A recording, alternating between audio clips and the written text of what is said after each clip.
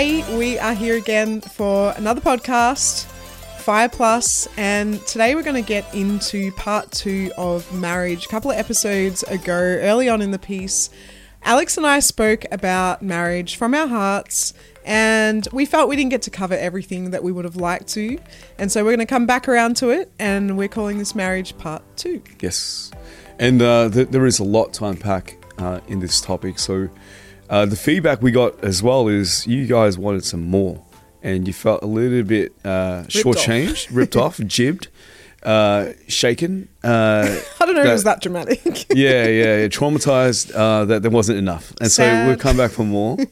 And I think one of the key things that we want to pack in terms of marriage now is the dynamics of raising a family, raising children in a busy schedule, such as maybe work context or ministry context.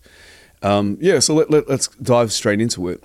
We have 3 children, beautiful Mia, who is 11, Alana, who is 7, and Declan, who turns 6 on the 20th of June. I did remember. By the time this goes out, Declan might already be 6. So 18 days from obviously now. there's a post-production that happens after this recording. So yeah, we probably have a 6-year-old by the time this goes out. And we've always our kids have been pretty much, bar Mia, have been born into us doing some sort of ministry. Actually, Mia too.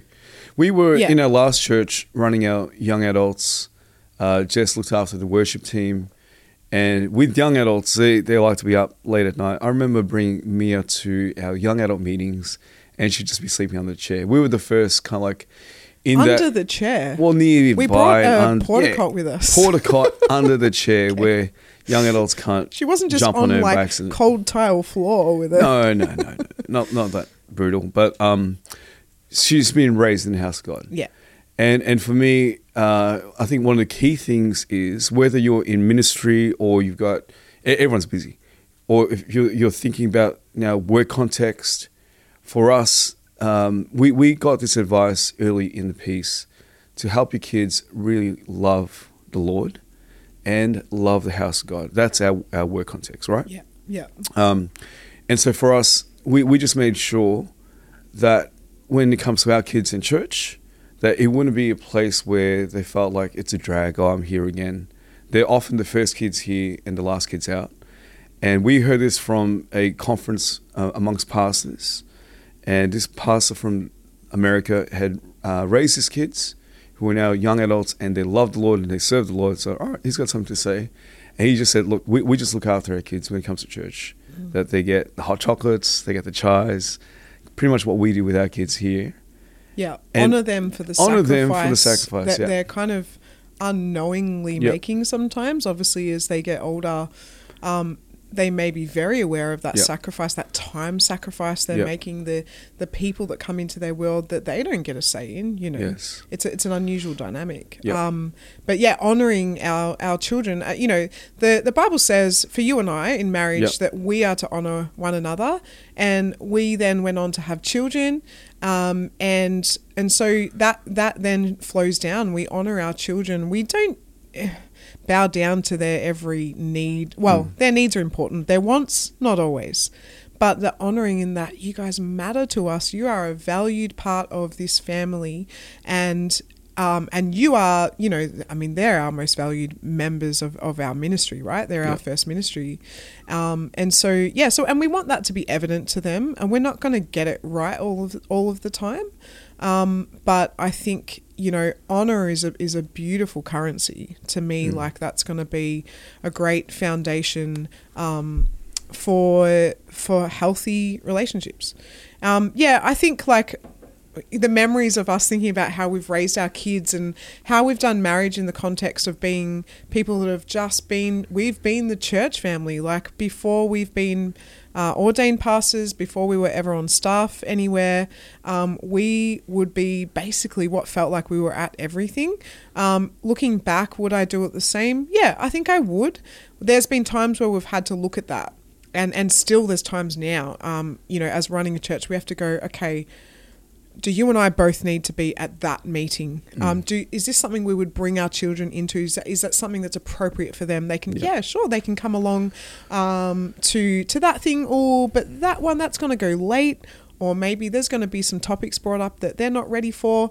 And so we don't have a blanket answer to that. Like, do you bring everybody to everything? And is that the way to do church life? And is that the way to make sure your kids are going to stay loving the Lord and loving the house of God?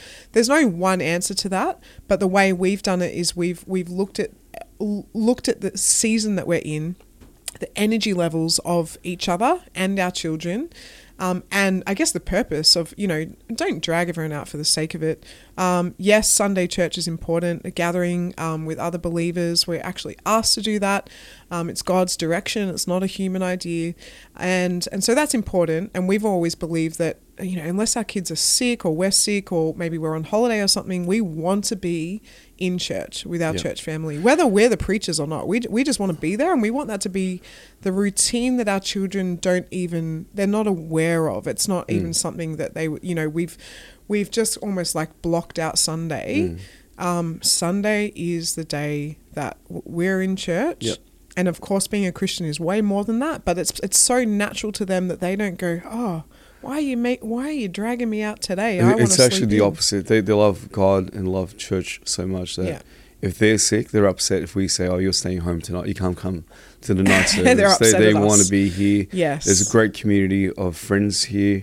And they genuinely love God. Like Declan, who's 5, he basically coaxed you into getting baptized, water baptized on Good Friday this year. Coaxed? Yeah, well, he really strongly convinced you. Yeah. Because for the last 2 years, he's had FOMO, seeing, people during baptism services would bring the kids down into the worship service, and they would see these people get baptized, would have nightly family devotions. We learnt that at one of these ACC, Australian Christian Churches conferences a few years back, to show that only 7% of families actually do daily or nightly devotions. And we were in the majority that weren't doing that on a daily. So I said, we've got to change this. We came home from that conference, and we've been pretty much doing it every night, except for when we've come home late from a wedding or a birthday celebration or anything like that.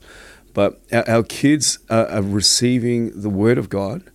They're fostering their own relationship with Jesus. They pray. They love the house of God. They get spoiled with treats. I remember even with the young adults back in our old church, Mia loved coming because she knew she'd be getting some sort of form of sugar. Someone's going to give me something. Some sugar, some nachos, whatever themed it was. And we just made it exciting for them. Hey, and you're part of this. I was chatting with a friend last night, and he went to a YWAM, Youth with a Mission conference, with these burnt out missions kids, because they all unanimously said, we just didn't appreciate being dragged out to mum and dad's adventure. But then the ones that the other cohort, that kind of like, they did a bit of a survey. They said they loved it because right from the get-go, the parents said, we're in this together as a family. This is your ministry too. It's not just mum and dad's ministry and you're tagging along, but this is your ministry as well. Yeah, your children are not your accessory. Yep.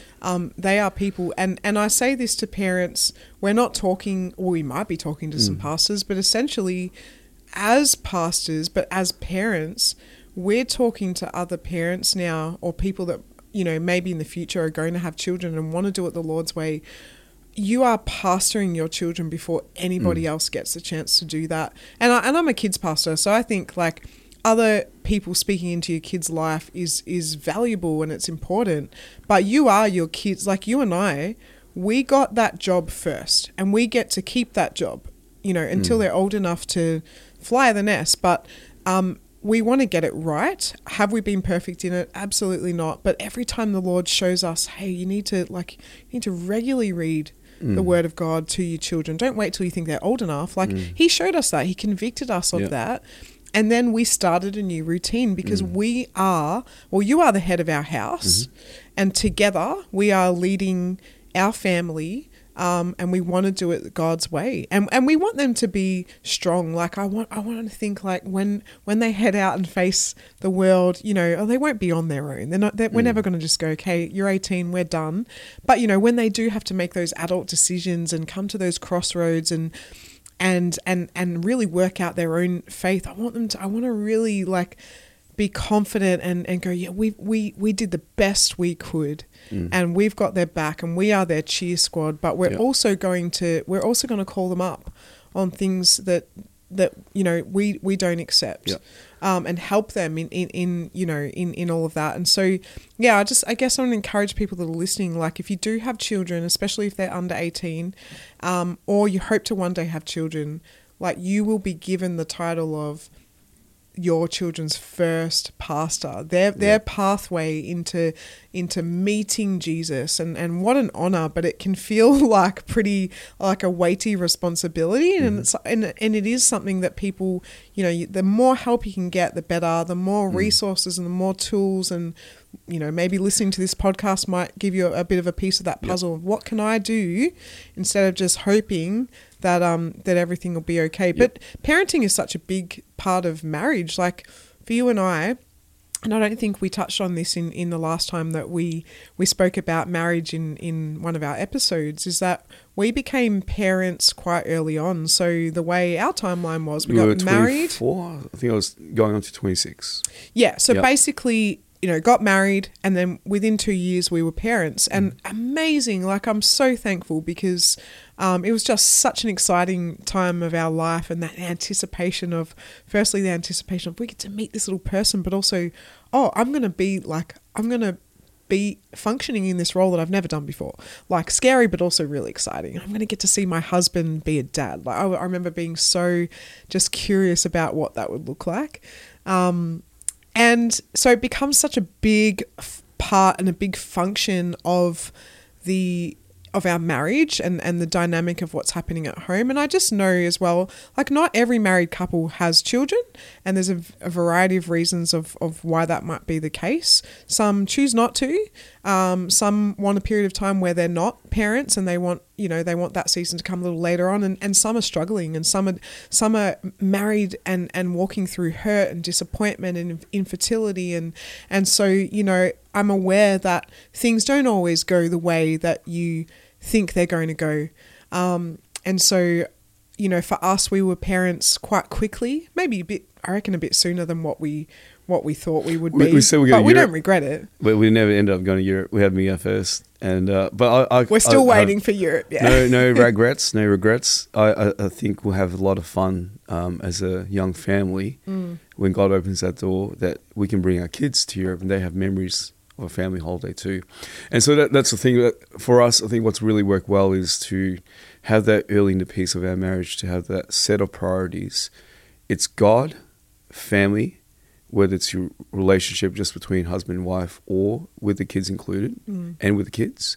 And then it's your work or your ministry life as well. Yeah, and then it's basically just everything else. Yep, and everything else. And so, we weren't always ministers, like ordained ministers. When we first had Mia and then Alana and even Declan very early, like when they were babies, I was working in the corporate world. I was traveling around Australia for a few days at a time and then coming back. But the importance of, the concept of making up lost time really goes a long way. When we do ministry stuff, and it's been like, we've just recently celebrated our 10th birthday here at Fire Church, and we had 4 days, 6 sessions, and I said to the kids, hey, thank you so much for being great throughout all of that. You guys were amazing, and I just want to be able to, let's plan a mini family getaway. And, God was good. I forgot got booked for a wedding the following week, and they paid for our accommodation for me to do their wedding.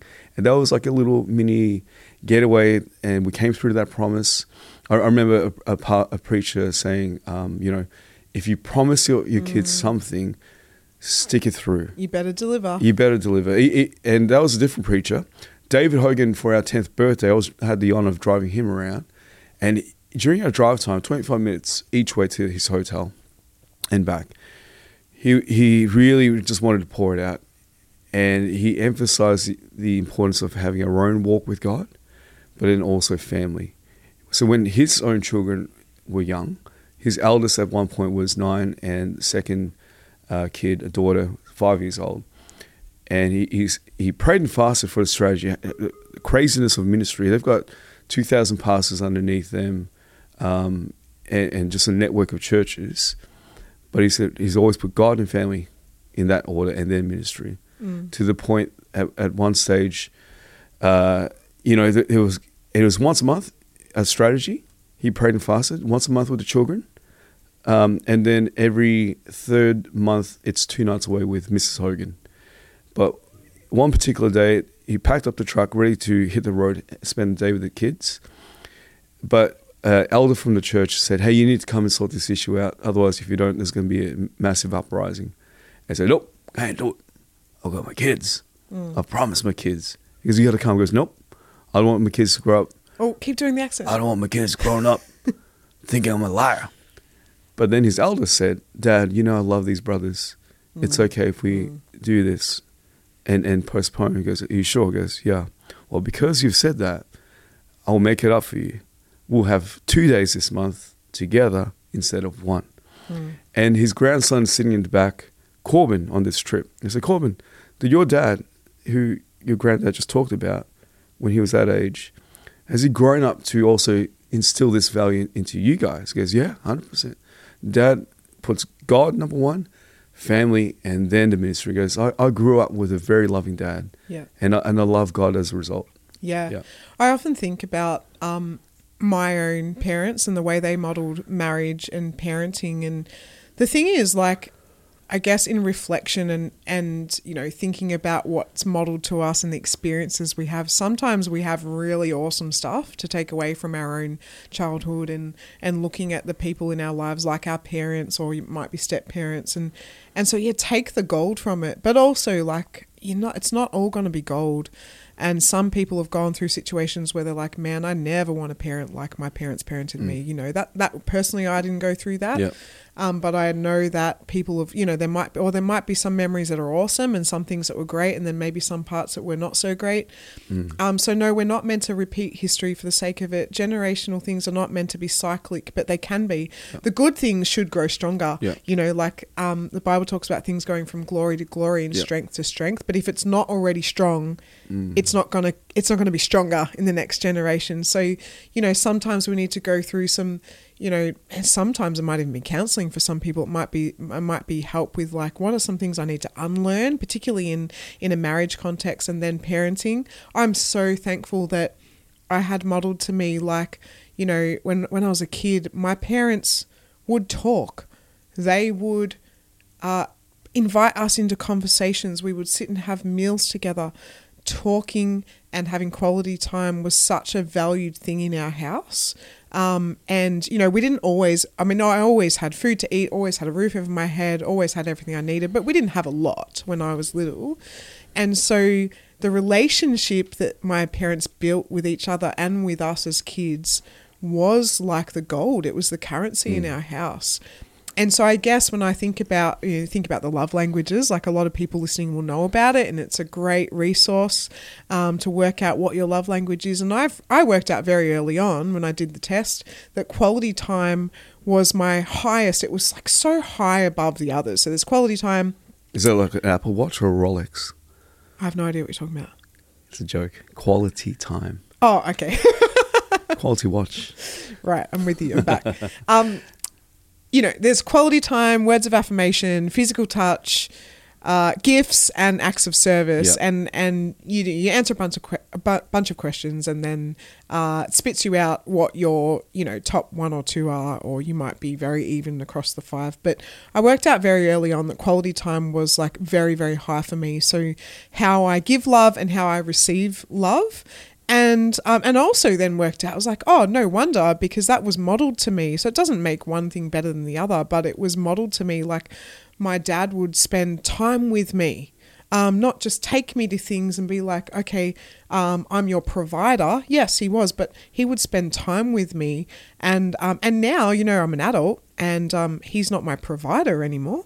But we still have that relationship, and we spend time together, and I love spending time with him. And obviously it's different because I'm not a child anymore. So what's modeled to us can be the thing that becomes that thing we nurture, but maybe if it's not great, we need to let it go. Yep. And I would say, we thinking about our love languages. Mine's quality time. And I actually love doing this with you because it's like us sitting together talking, and yeah, there's an audience at some point, but I love this because this is like how I feel like, oh, you're listening to me and I'm listening to you, and I get to hear your heart, and obviously it's more meaningful without the audience, but I love this. But your love languages are different to mine, so that's something we had to work out. Yeah, mine from memory, and it does still resonate, is I think it's even killed words of affirmation and physical touch. And so, I'm a hugger. So they're your top two. Top two. And, I hug the kids to the point like they're like, let me go. It's like, it's like bear hugs and things like that. Yeah, you're like what I say, like a smotherer. Yeah. Smother them, and their cheeks are full of rashes because they've got little stubble. Oh, no. So just knowing how we operate, how we give love, how we receive love, I think is important as well. So I'm mindful if I spend a few days away doing ministry or in my corporate job, if I'm away from you, the importance of making up for that time as well. Some friends in ministry, they say, oh, my wife is gifts. So I can be away from mission street for 3 weeks, so I'll just come home with a gift and everything's all good. And to be honest, I'll take it all. Like if you give me a gift, like I'll still receive it. But yeah, so just knowing, even for our own kids as well, like how they operate, what they appreciate. Is it an act of service? Is it gift? It's currently Beyblades for Declan. Let it rip. Not in what we think as let it rip, but let it rip as in this toy spin. Look, Google it, Beyblades. And, for us, it really helps us to appropriately and effectively reward and communicate to our kids how much we appreciate them and love them. I think about the busyness of life and people's work and what we do as well. It should never be a goal to, have all this success, but then lose your family. What's the point of winning a city to Jesus, but then you lose your family in the process? What's the point of gaining 1,000 souls for the kingdom, but then you've lost your children in their salvation, in their walk with God? You're winning all these people, but then your own family is going to hell. And I get it. Sometimes that's out of our control. Yeah. For God, it was out of His control.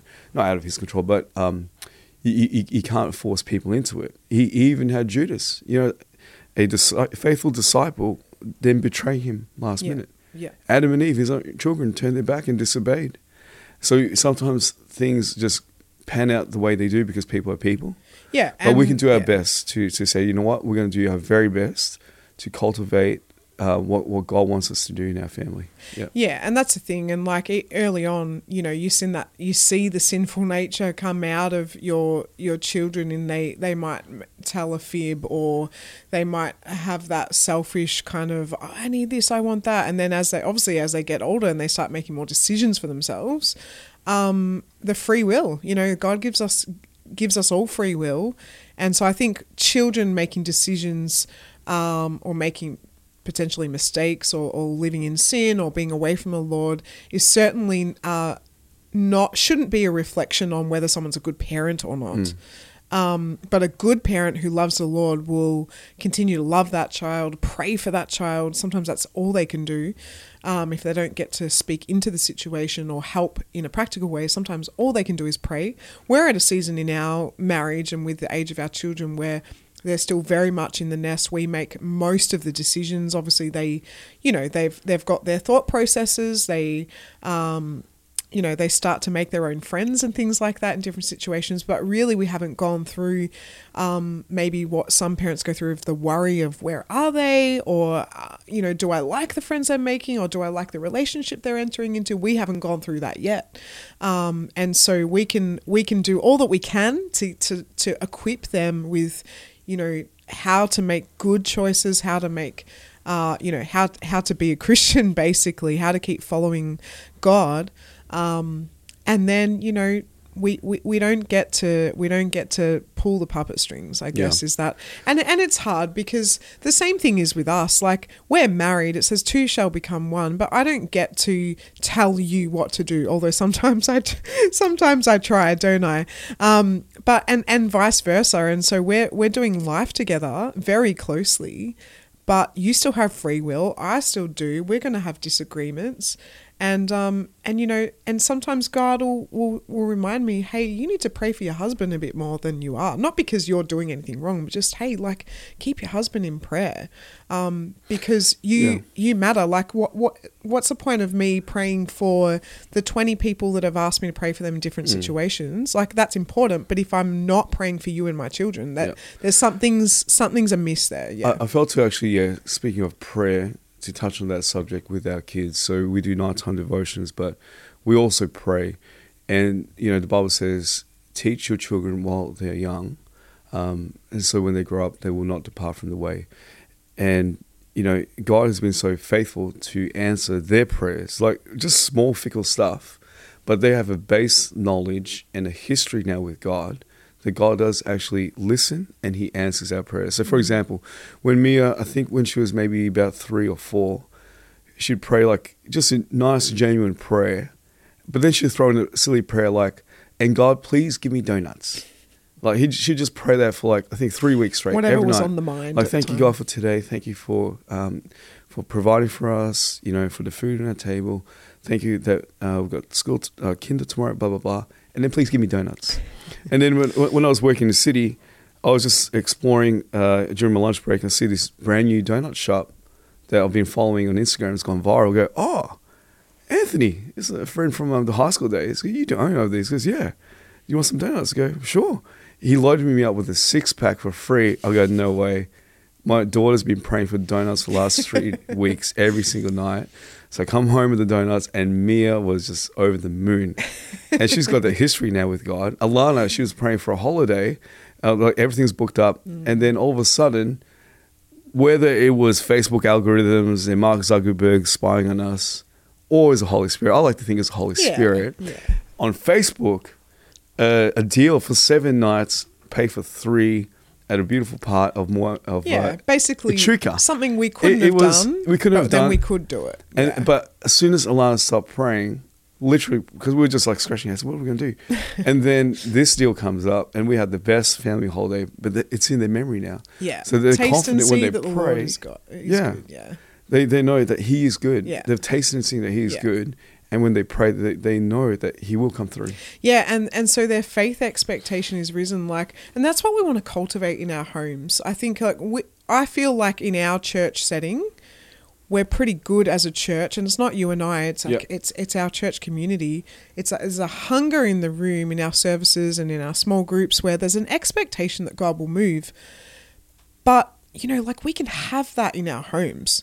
And in fact, what a powerful experience for a husband and wife, and then children if there's children in the home, to have that expectation that when you pray, that when you get together and pray as husband and wife, as 2 people or 3 people gathered, that's actually, I believe, the most powerful in the family context, because it's meant to start there. In fact, God throughout the Old and New Testament shows us how he actually started relationally people in a family unit, and like there's the documentation of who begot who. Like, there's a purpose to that. God shows us very clearly that the context of family is how He moves. That's what He does. Yes, of course, He moves in the corporate, but it begins in the family unit. And so I think, and you know, it's something that God's been speaking to me about it personally, is like, start that faith expectation in the home. Like, let that be normal when you pray with your children, or when you and I pray and we go, you know, we don't know how this is going to happen, but Lord, we're believing that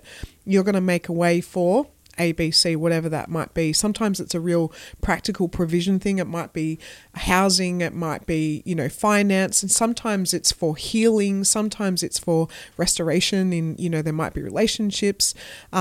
And so that, you know, that our prayers can really obviously span across lots of different areas, but that expectation that when we bring something to our Heavenly Father, who we believe is good and has good things for us, that He's actually going to come through and like start start that in the home. And I have nothing against people coming to church services or going to, you know, there might be a visiting evangelist or healing ministry, you know, and people get to those places because they have that faith expectation. But like, have that in the home, like, and cultivate that in the home. And because what happens is faith grows. So that's the whole analogy of a mustard seed. Like, seeds actually don't stay seeds, they grow. And so all you've got to come with is your seed and teach your kids that. And, you know, husbands, like, remind your wives of that. Like, no, let's believe for this. Like, let's not ask someone else to believe it for us. Yeah, get friends and family praying into stuff for you, of course. But start in the home, because that's where God wants to move first. Right. And, you know, the saying goes, it's not necessarily what's taught, but what's caught. Yeah. And for us, I'm speaking obviously to predominantly Christian crowd, as families, we actually need to model the importance of putting the house of God as a priority. You know, as for me in my house, we will serve the Lord. And yes, I get serving the Lord isn't just on a Sunday, it's throughout the week, but a lot of it does come from the Sunday. You know, the Bible says, do not forsake the gathering, like some are in the habit of. I never want to raise our kids with the memories of, oh yeah, my parents were just habitual church hoppers or habitual, oh, we'll just chill out at home on a Sunday and not go to church today. Even though my parents divorced when I was about 8, Dad took us to church every Sunday. And even though I wasn't, you know, born again at that point, I appreciated the Sunday lessons in kids' church. And I actually grew up with morals, even though I wasn't spirit-filled, but I knew the difference between good and bad, doing the right thing from the wrong thing. So, you know, my thing is, as a family raising children in the Lord, you're really not doing the full justice unless they're being raised up in the house of God. So I thank God we've got children that love Him and love His house, and now their faith is stirred. And so, what, you know, the funny thing with seeing our kids play is they'll play with the Beyblades, they'll play with you know, the Barbies, their costumes, but they also play churches. I've got a secret video. Declan hates when I record him secretly, but I've caught him with his teddy bears. Dad, don't post this. Dad, don't post this. He has his teddy bears, in the mighty name of Jesus, fire! That's right after Tim Hall. After he saw Tim Hall minister. Yeah. And then he'll like just last week, he said to Alana, let's play churches. And he'll grab her. He goes, fire of Holy Ghost. And she'll lay down on the floor. And what does he call the modesty blanket? He has a funny name for it. Yeah, he does. He has a really funny name for it. Oh my gosh. He calls it a leprosy blanket. He calls it a leprosy blanket. Hey, wait there. I've got to get you a leprosy blanket. We're not getting everything. This might be encouragement for some. We're not getting everything right. We actually do need to correct our children quite often on some unusual ideas they leprosy blanket is awesome. And but they just love it. They see that we enjoy what we do. We include them as a part of it. And like for me, I don't mind what they get into as long as it's from God. But for me, the dream is they actually will step into ministry when they're adults. It has to be a call of God. I do sense it's a call of God in that sense for them. But for them to really enjoy it at this early, like I didn't come to God until I was 19. Yeah, they're all loving God now. I was like, wow, imagine what they'll do in the future. Yeah, and we're intentionally cultivating that by bringing them to the house of God. And that's the thing. And we've, if there's one thing we've done right, we've invited them into the space of God is alive, He is real, and He is working now, and we want you to see it. And so if it gets messy, if it's appropriate, mess for their eyes, we want them to see it. We want them to see that God works in people's hearts and lives now. It's not just a storybook. I'm not going to just tell you what the rules are of being a Christian. I want you to see that the experiential part of God is omnipresent and working and yes, taste and see like the goodness, because those core memories, and they can have core memories of like, you know, amazing holidays and you know, maybe acing an exam or something like that. Awesome. But I hope and pray that their core memories that like put them on good stead to continue to follow the Lord are those taste and see experiences that they've had for themselves, that they know that God is real, that Jesus is their savior, not just some person that mum and dad work for. You know, not this thing that we do, this rhythm of our life, we go to church on Sunday, but God is real, God is here, God is for you. And you can start that whether you're a pastor or not. In fact, it's going to be so much more valuable if Christian families are doing that, despite what, you know, their pastors are doing. Like I would say revival is going to come from families getting this. Yes. From families getting that God wants to move in your home, and we all get together in the church setting to celebrate what he's doing, pump each other up, get back out of the four walls. And so that, you know, that's our heart. Yes, our services and our programs are important, absolutely. Why would we do this if we don't think it's important? But it's not the be all and end all. And so I think our heart really, in terms of two married people, two people parenting together, young children, is that cultivate that faith in the home, and see what God can do, and be confident that you can be, you know, husbands, you can be a strong head of the house, not a boss, not a dictator, but a loving, you know, nurturing man of God that God's, you know, called you to be and is training you to be. And husband and wives together, you can lead your children to love the Lord and follow him despite the, you know, unusual culture that we're, you know, is around us. You can do it. You need to stay close to him, close to each other, and be firm on the word of God. Yep. I remember asking as well, someone who's very senior in our movement, your kids are in ministry now. What's your best advice? And, you know, this is Daniel Bates as a son. And I asked Pastor Mark Bates, what did you do to cultivate this? And he said, in the 90s, he heard a lot of pastors say, you never tell your kids about the issues in church. You sweep it under the carpet. But he said, just tell them the good stuff. Tell them the good stuff. But he said he noticed a lot of those kids grew up to actually not walk with the Lord anymore, hate church life ministry, because a lot of things, when they're in the dark, it just leaves room for assumptions and worst case scenarios. So what him and his wife decided to do, Karen, is just to tell their children up front, hey, this person has left because there's a misunderstanding or because of this issue, where it's appropriate, right? Where you can tell them. And so they know the full picture, and they just get, actually, all right, hurt and disappointment is sometimes part of church life. It's not always, it's just sometimes, but for the most part, it's actually pretty sweet to be in the house of the Lord. Like it's not a waste for us to be here. Yeah. They love it, and I thank God that our children really love him and love the house. Yeah. Is there anything else you want to say before we wrap it up? Is there anything else I want to say?